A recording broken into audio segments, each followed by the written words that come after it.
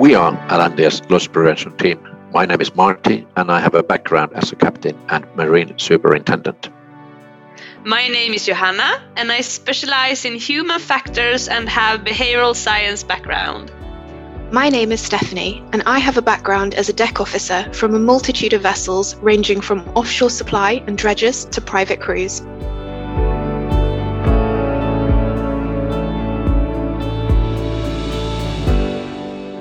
Hello Svetlana, tell us a little bit about yourself, who you are, where you come from, and why did you want to be in our podcast?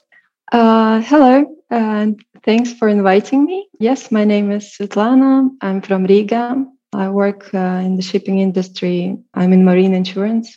About me personally, I like sports. I play beach volleyball. I like traveling, learning new languages, reading. At the moment, I'm working as a claims handler at Marine Underwriting Services, which is an underwriting and claims management agency. We work on behalf of two insurers. I have also a seagoing background, so something like this. Great. Is this your first podcast? Yes, that's my first podcast. Congratulations. Thank you. But how about your seagoing background? Can you tell us a little bit about that? What did you do?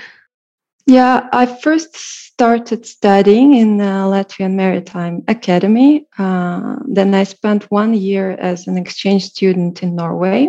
But when I graduated Latvian Maritime Academy, I was offered to start my career on the new building, which was very nice. And I was honored to do that. And together with the rest of the crew, we prepared the vessel.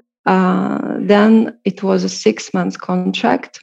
Then I came back home and applied to several universities for further education. Then I embarked on another contract at sea. And during the second contract, I got news that I got admitted to several universities. And among those, there was Chalmers in Sweden. So I chose that. And then I came back from my second contract. I started my studies in Sweden. And I think I felt that I'm in the right place and I'm doing the right thing. When I was introduced to marine insurance during the second year of studies, I got really fascinated by that topic. I even wrote my master thesis, and it was about claims handling procedure. I was comparing claims handling procedure on the London market and on the Scandinavian market. Okay, very interesting. Being an ex-seafarer myself, I need to ask you, regardless where you live in this planet, seafaring is not the most common. Why? What made it so interesting that you wanted to sail as an officer? I think I was fascinated by the idea of navigating large ships over oceans and seas. I was at first and then also later on interested in the construction of ships, how they're built, how they're operated, how they behave at sea, such kind of things. And I also admire the idea of seeing different countries, speaking to different people, so such kind of things. But I think at some point I just got maybe swept by the opinions of others, saying that maybe women are not cut for this kind of job. And I believed in it, maybe. But I know that that's not true. And I think that men and women equally cut for this job. So it's just the opinion of a society where we live, I think. And we just don't question this opinion. And me, myself, I didn't question it. And I thought that, well, I have to look maybe for something else. But on the other hand, I was also interested myself in learning something new, in learning how the ships are operated from shore, how they are sold, chartered, insured, such kind of things.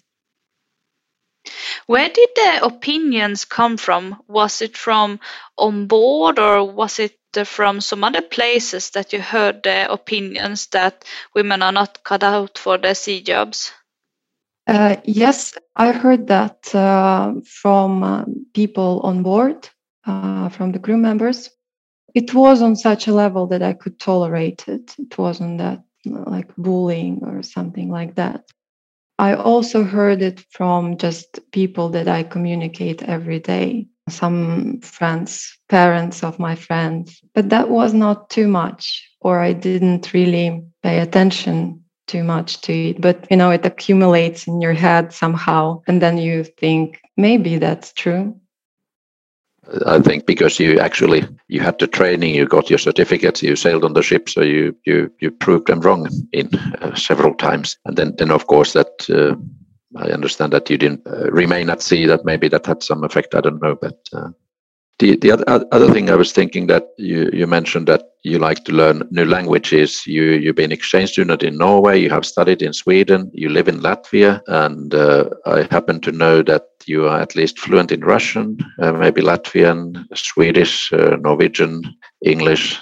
Any other languages you are fluent with? I'm learning French at the moment. Okay. Yeah, it's just a hobby, I think, nothing special. And I actually like the culture of all the languages that I've learned. And, I like reading original, watching original movies. So that's one of the reasons I try to learn the language. Very impressive. How about you told about your experience and maybe some of the expectations in the society and in your life. That would you recommend a career at sea to anyone? I mean, for women and men, and why would you? Yeah, I would recommend to give it a try. Why not? If you are interested to learn about huge and smartly built constructions, which are ships, if you're interested to learn how the vessel can be operated and navigated, then definitely yes. I would say that you will learn the architecture of the vessel, how it's propelled, navigated, and you will become a part of a huge industry which aids global economy if it's something that attracts you. For some, it can be a field where the industry can benefit from their opinion and they can change it for good and introduce some improvements. Then if someone who hears that podcast, this episode, thinks that he might have something new or some ideas to change the industry, then be bold and brave and try to do that. Several times now you mentioned about the vessel construction, to architecture and the navigation and the technique, and getting back to shore-based opportunities. When you say that, to me it sounds that ship management could have been another opportunity for you to work in ship management organization where you actually work with technology and architecture and new buildings and retrofits. But somehow the marine insurance, at least for now, swallowed you. Marine insurance came first, yes. When I was working at sea, I didn't know much about marine insurance. I got an idea that I want to know how it works and what is it, and to learn about it more. And yes, I've actually applied for different programs, and all of them were quite general. The program that I applied and enrolled for was marine management, and there were different kind of topics that we learned. It was only my second year when we started marine insurance, and it was both Scandinavian insurance market and London market, and I saw two different sides. What was the differences between the London market and the Scandinavian market? The main difference was that there is more chances and possibilities on the Scandinavian market to prevent the incident from happening in the first hand. And that the Scandinavian market is more proactive. On the Scandinavian market, companies tend to do most of the work in-house. They have in-house adjusters, they have lawyers, and they tend to do all in one entity, with their hands on, starting from the very beginning until the very end. Whilst on the London market, they're more segregated. You would outsource claims handling to the company which does that. You might have separate adjusters. There could be adjusters for a particular claim, for a general average claim, adjusters, a separate adjuster. So it gets a bit segregated and maybe not that much proactive, and maybe it would take longer time to get from the incident until when the ship owner get reimbursed. So that's the main difference, but it's for the ship owner, of course, to choose what they like and what they are comfortable with. But if I could say, I would be the one who would choose not to have an incident at all. And that's possible with the Scandinavian market more than it's on the London market, I think. Yeah, I mean, I suppose there's also a difference between the size of the London market and the Nordic market, and maybe you have an insight on that maybe the outsourcing is more predominant on the London market because of the sheer size of the market. I don't know. Or is it just a different way of doing it? I think it was from the very beginning. That's how it happened to be. I think that those underwriters who were signing the contract, those were, still there are syndicates in the Lloyd's at Lloyd's market, and those syndicates are involved people who are maybe not having been doing insurance. They're at those times when it started, these were some noblemen who just wanted to participate in underwriting the risk for a certain premium, we call it now. Yeah. On the note of noblemen, you mentioned a little bit of the challenges that being a woman in this industry and what other people think that the women should do and should not do. And if we turn it around a little bit and try to find the positive things, that it is a fact that you are a woman and you've been very successful in this industry. So being a woman, how has that benefited you? What are the positives? I mean, if it just lift this issue for a moment and in a very positive light. Yes, I think that maybe I'm wrong, but that's my opinion. I think that I actually haven't benefited being a woman. I think I benefited from having a seagoing experience. I benefited from having education at Chalmers.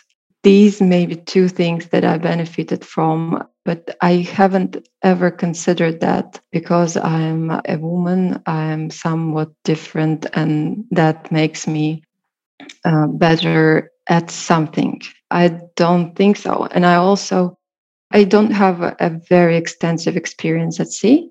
But anyway, I think that it's equally tough for men and women on board.